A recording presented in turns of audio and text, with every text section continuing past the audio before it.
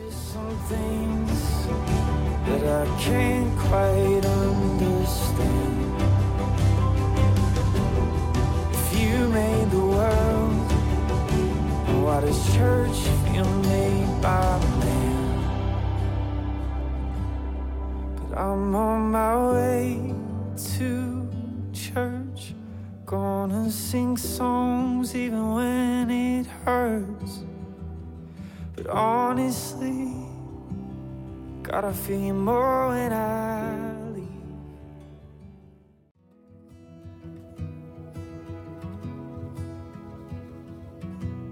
My name's Heidi, and I grew up in Hudsonville, Michigan, the oldest of 4 children.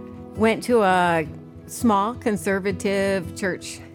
Protestant Reformed Church is where I grew up. So PR, what is it to be PR? It's your entire life. It's your home life. It's your school life. It's your church life. It's often your work life.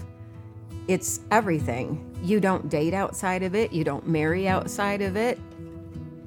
It is the church. It's all the church. And that name is, as I really know now, is protected at all costs. So I grew up in that ultra conservative, no dancing, no movies, we didn't have a television for a long time, and then we would hide it during family visitation for a while. So if you know the movie Footloose, think that was what I grew up in. So without the big dance that happened, that didn't happen. So grew up the oldest of 4. I have 2 brothers and a sister. Loved them dearly. I still love them dearly.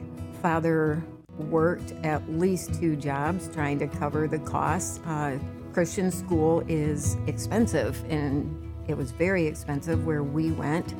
And you had to send your kids to that school. You couldn't homeschool. You couldn't go to a public school. You couldn't even consider a different Christian school. It had to be that denomination school. So grew up going there. It was miserable. I didn't fit into that school. Think Dutch school. You might think blonde hair. You would be right. I did not. I was the short, little bit chunky girl with very dark hair and an inquisitive mind, and it didn't fit real well with the kind of woman they really want to see come out of there. So that gets curbed in a hurry, and you learn real fast that asking questions was not okay. I was the family visitation. You don't have any questions. It's embarrassing. Don't embarrass us. So, okay, I guess. Okay. And you're told what you believe, but you don't know why. There's no personal relationship, and it's cold in that aspect.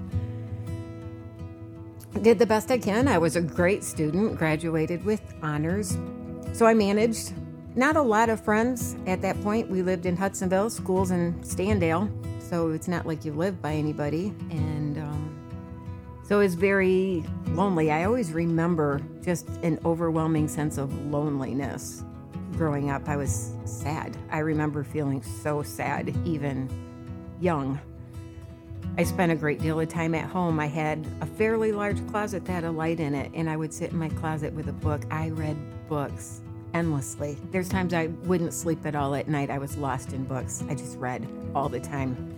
It was like my out, I guess.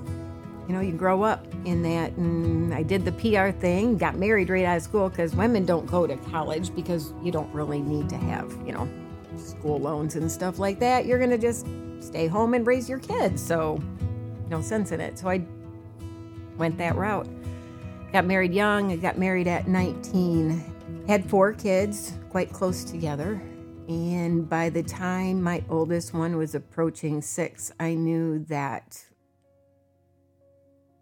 my marriage was looking more and more kind of like hell on earth. And I had a husband that I was terrified of. And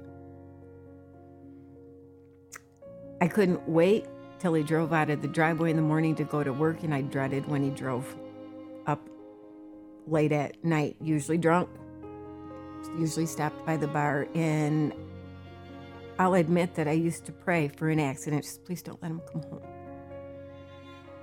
Just please don't let him come home. I'm caught in the middle of the life I lead and the one I need. Caught in the middle, and the waves are crashing over me.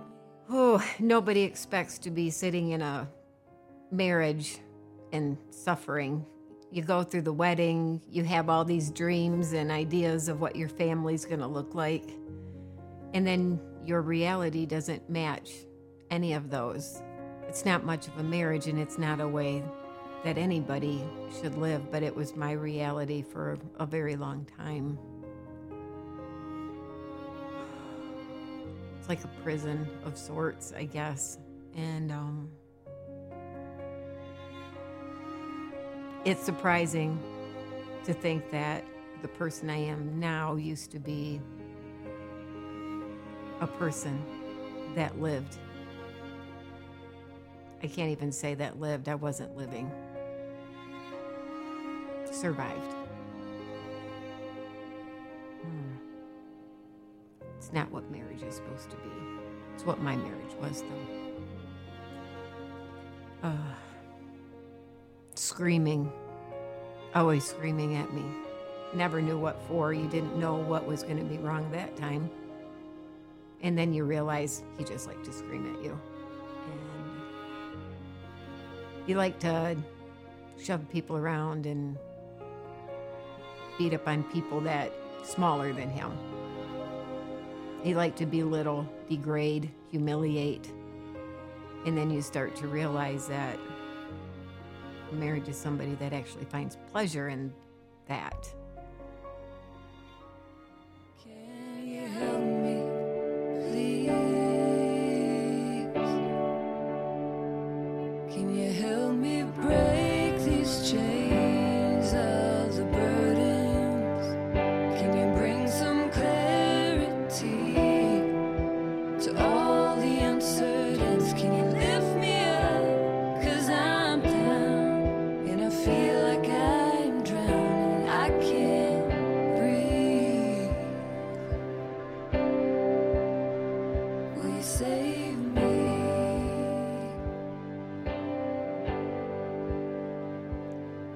I know what I should do. Seems so logical and so simplified. I know who I should be, but I turn the narrow path. It's difficult to be a woman and to recognize that you mean so little to the person you said I do to. That if you were going to stick with your forever, that's what it's going to look like. A forever of that. My kids deserve better. I had to give them better. From like 19 to 26, 27 years old, it was just a ramped up episodes of violence and sexual assaults and just awful things that should never happen in a marriage. It's not what it's meant to be. There is no friendship. There was no security. There's no sense of safety. There was just nothing.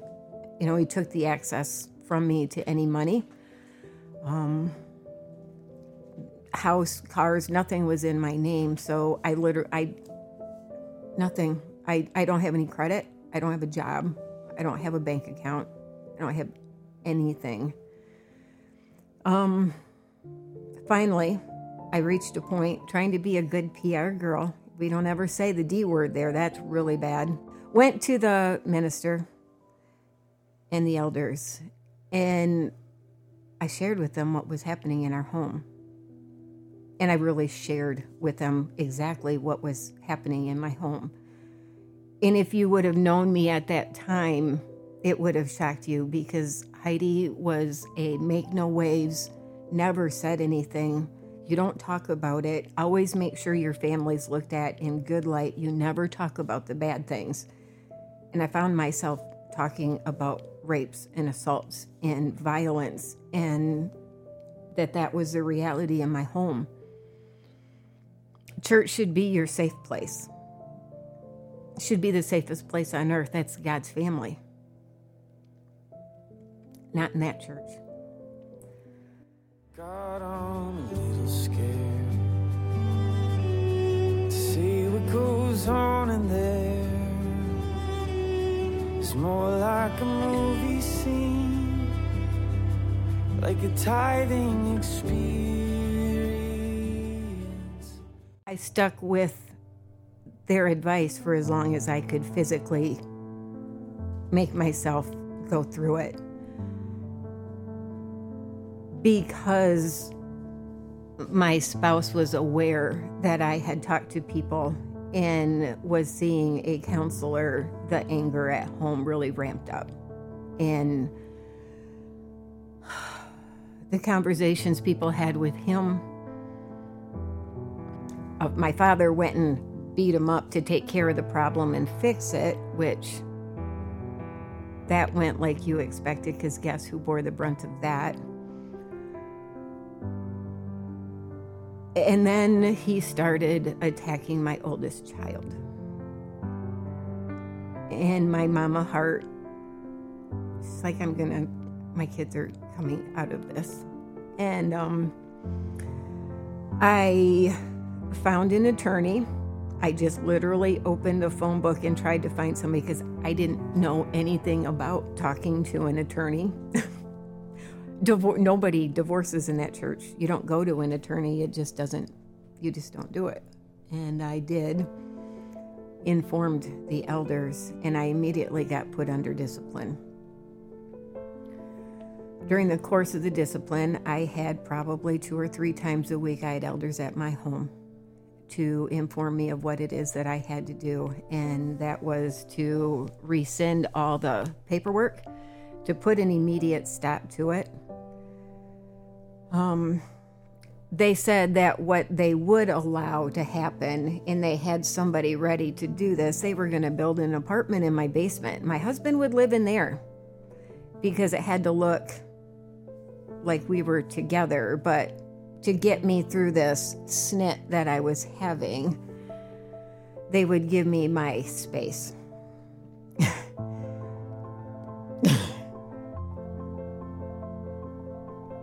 The information that they had, the knowledge that they had of what was happening, for that to be their solution left me speechless.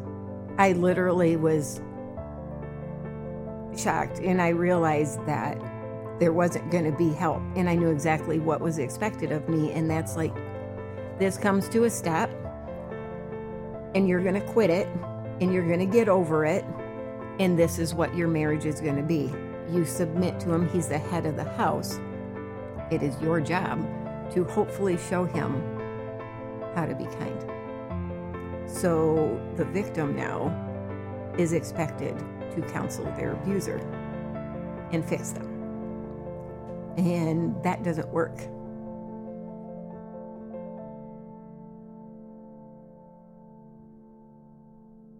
One of the brightest spots in the ugliness of those times was in the form of a human named Claire Prince. He was like my angel. It was God taking care of me. Broken people struggle to make decisions. Broken people in a church that abuse them are often paralyzed in fear and can't make a decision. And I think he recognized that. But he also realized within 15 minutes of a joint session together that he was done dealing with my ex-husband. He point blank told him he was never allowed to step foot in his house again. He sent me home with money after he heard how much I was allowed for groceries during the week. He sent me home with money, asked me if I needed a ride to the grocery store.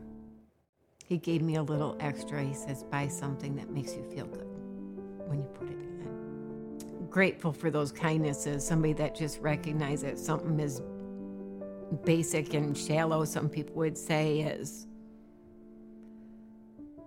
something to wear that made you feel good. He was the only person I had in my life at that moment that saw how desperately destroyed I was. And even though he was the counselor that I was sent to by my church, because he went to the same church with me, he understood how it works there. He also understood that if I told anybody what he had told me to do, that he would have been put under discipline himself. And he chose to love a really broken young mom and her kids enough to tell her, you need to go. He didn't send me away because he didn't want me there. He wanted me to live. He'd be so proud of me right now. He was proud of me when he saw me working as a paramedic. He was just in tears. Everybody that's hurting and going through things like that need a clear prince in their life.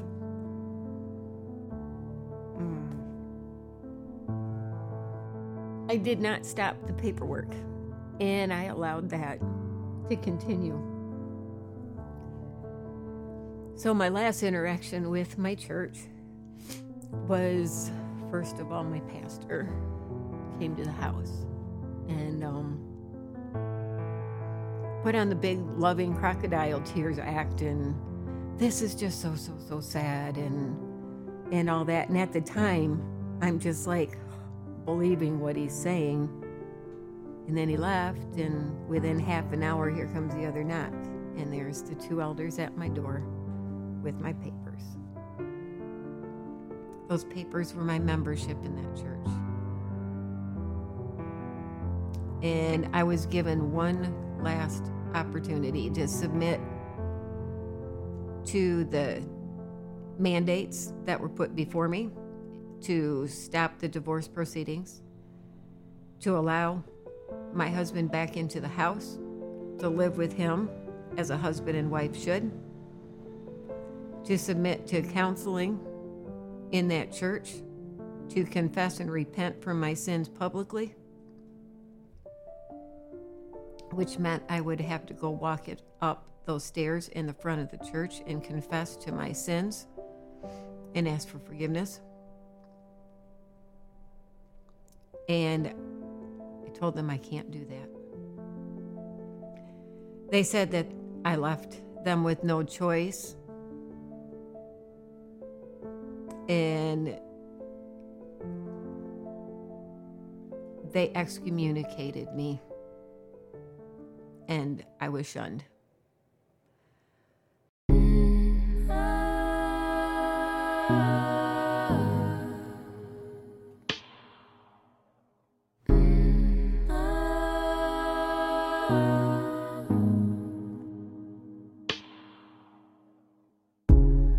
Tried to leave it all behind, wandered alone through the night, me and all of my dreams are fading, my darkness has won the fight, is there someone there?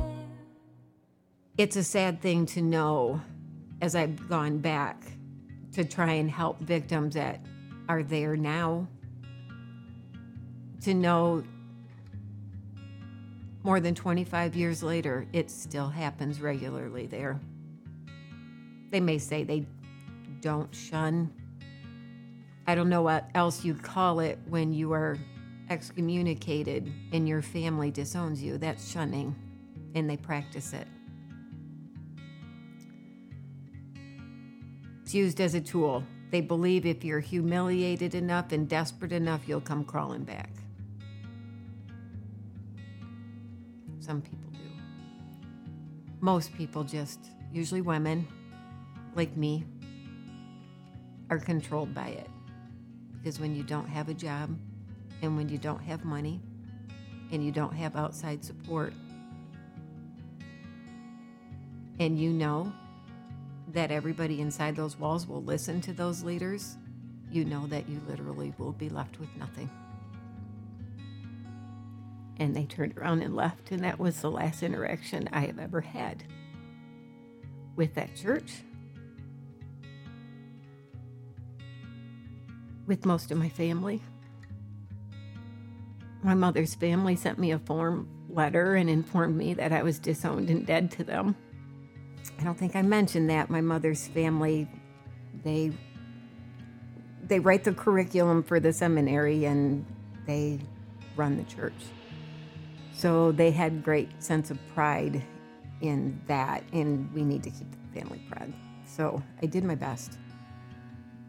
My father's family just kind of disappeared. My parents, I want to say it was maybe 9 months before I even heard anything from them. No. Are you making it? Are you surviving? Are the kids okay? And then it's just what an utter wicked girl you are. You ungrateful, wicked girl. And that's how my 25-year journey in the desert started. I think I believed those words for like 20 years. Wicked, wicked girl. It's always interesting, though, you know you really love your kids when going to hell was a price you're willing to pay to save them. I believe that's where I was going. I used to talk to God about it. It's like, I love you. Is there any chance? Any?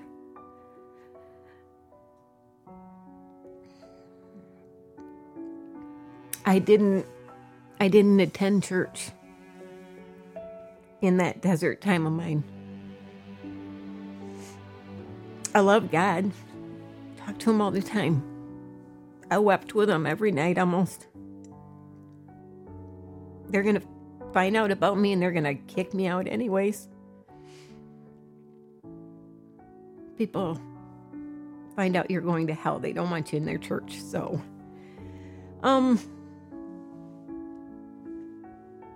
had periods of time where I rebelled and tried to pretend it's just fine and things are great and maybe God's not real and, maybe I'll drink at night until I can fall asleep because I just want to forget. Thankful that addictions weren't part of my thing because I had the kids. But it was survival all the time. That's all life was. It was just survival. I didn't know how to provide. I didn't know how am I going to make it with my kids. So fell into the trap of meet somebody who seems nice, seems like they want a family, and is just like, I don't love them. But my kids will be safe and they'll have a home. So felt like I sold myself. And then you start feeling like you are that worthless, wicked person with no value when you don't have anyone to share your burdens with, when you aren't with people who care for and love you. You have nowhere to go with that. It's just you and in your head. And then for a number of years, I just absolutely believed everything they had ever said about me. I was all those things. But I knew that I needed to make sure that my kids were okay. And it was just my driving thing. But I was tired. And I had made the decision that after my youngest graduated and finished boot camp, because I wanted to see him do that then I could go home, wherever that was. I hoped hell wasn't real. But September 27th. Couldn't be the 26th. It was my sister's birthday, and that just didn't seem the right day to die on. So I'll go the day after. And all I can say is that God is so good. I filled my hands, but my heart was longing for some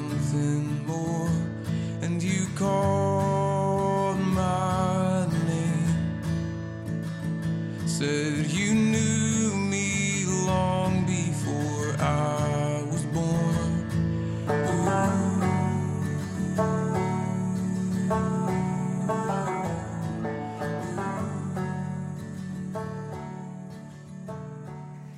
Around that point in my life, for no reason other than God putting it in my head, because running is not anything that I ever thought I'd love to do, I just decided I plugged into this little thing to run for a little bit. It got me out of the house, and that's what I was looking for. It was an out, and it was a legit one. Nobody questioned that. And I didn't know what God had in store with that one thing. I met someone during that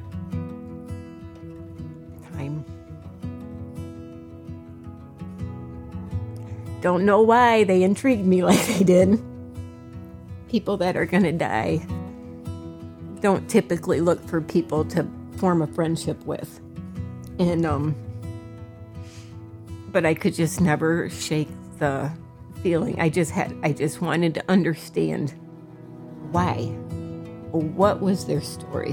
What was the reason? It was all it was. There was nothing else that was on my mind other than that. It was just an interest. What makes somebody live life? Because I hadn't lived in such a long time. So, I was a road warrior in 2019, and this person was a road warrior in 2018. That's how we crossed paths. And part of that program is you do a lot of community events and a lot of community things. So we spent a lot of time together because of that, and we had conversations. And I started to get more familiar with the story there. And long story short, that person ended up becoming my husband. We were both so sure of what it wasn't when we first met. And I think God was just laughing the whole time because he goes, I know what this is. I know. Robert had no idea that he saved my life. But not only that, I have a best friend and a confidant and a cheerleader. And the person who dragged me kicking and screaming back into church. Wow. I'm like, it's going to be a short-lived relationship. I was that mad on the drive into church. I remember it plainly. I was so angry. And yet I had told him yes. And he was kind enough to give me an out. It's like, if we're in there, and you literally get to a point and you need to leave, I'm not going to say anything. We will leave. You're going to pay for this. So we went, and we walked in, and people were impossibly kind, and jaded me is like, yeah, until you know me. And 20 minutes into that sermon message, I'll call it. I won't call it a sermon. That's what I call what I used to have. 20 minutes into that message, I looked at my husband and I said, it is okay to be broken here. Close your eyes and let down your defenses. You are safe here now in the Father's love. Rest your heart, let the mercy take you over. You are home here now in the Father's love. My 25-year desert journey came to an end that day. Oh my goodness. I found myself up front at the end of that service. It's like, yes. Just taking Jesus as my own, like in every way that means. And just like in disbelief that so quickly this girl, this broken, shattered girl who felt absolute no worth, undeserving of anything, so sure she's going to hell, found herself signed up and getting baptized on Easter Day. Best day of my life. Best day of my life. I came out of that water with a joy that's just indescribable. How do you explain what happens in that water in that moment? And it's joyful. I spent 25 years believing things that wicked people told me. But then I realized it's not so much that it was wicked people telling me that. The devil's really, really good in knowing how to get to people. I'm starting to think maybe he sensed in me that there was an adversary, that maybe he didn't want me fighting on the other side. Because after that baptism, after receiving his Spirit, after being on my knees in the front of my church, literally, I walked up there and just fell to my knees and just talked with God, with my church all behind me, literally just saying, whatever you want, I'm saying yes. God forgot to tell me to buckle up because he floored it. So I'm so incredibly blessed to have a God who so fiercely loved his daughter, and who loved me enough to know that I needed 25 years of awfulness in a desert so I'd be ready for what he wanted to give to me. I wasn't ready before then, and I know that now. It makes sense now. At the time it didn't. But here I am, baptized, full of the Spirit, going to that same church and excited. I get upset when we have to miss it. And along with my husband, I get to greet every day at church and welcome people in. I've been invited to be part of Stephen Ministry at the church, where I get to go and love and be with people that are suffering and that are hurting. I'm not any better or stronger or braver or anything than anybody else. I don't know what it was that overrode that last bit of fear that I had about facing all of that. It was awful, and I'm not going to sugarcoat it. The reality of it is far worse than any words I ever could put together to describe it. I don't judge the women that can't make that decision. I don't blame them, because the price is heavy. The price is really heavy. And then it doesn't go away. You don't get it back. But there is joy to be found on the other side of it. I can promise you, if you face those fears, you'll find it on the other side. Promise. And you're going to find people like me on the other side. We haven't forgotten you.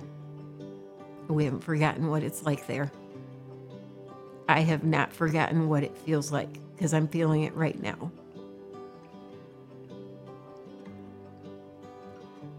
And to any of you that are there right now, I'm coming. I know that I've been here for it. I know that I got what it takes. Can't say that I'll never be here again. That's why I'm so thankful for grace.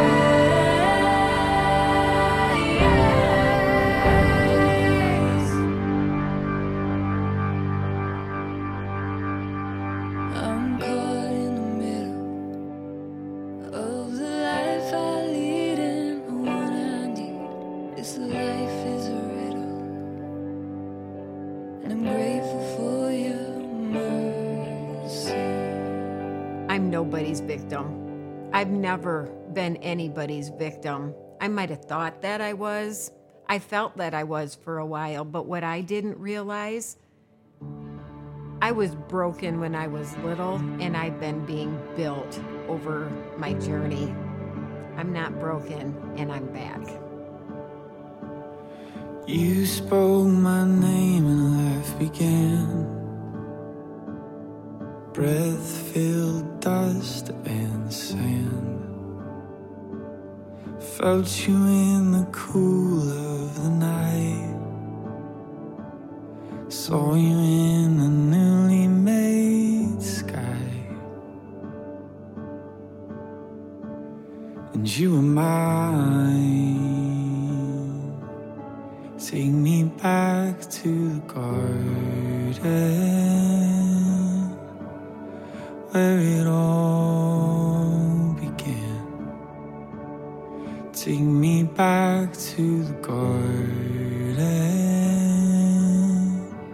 We were walking hand in hand. My eyes were filled with wonder. My heart was filled with peace. Lost in the mystery, it's all that I could see. Take me back to the garden.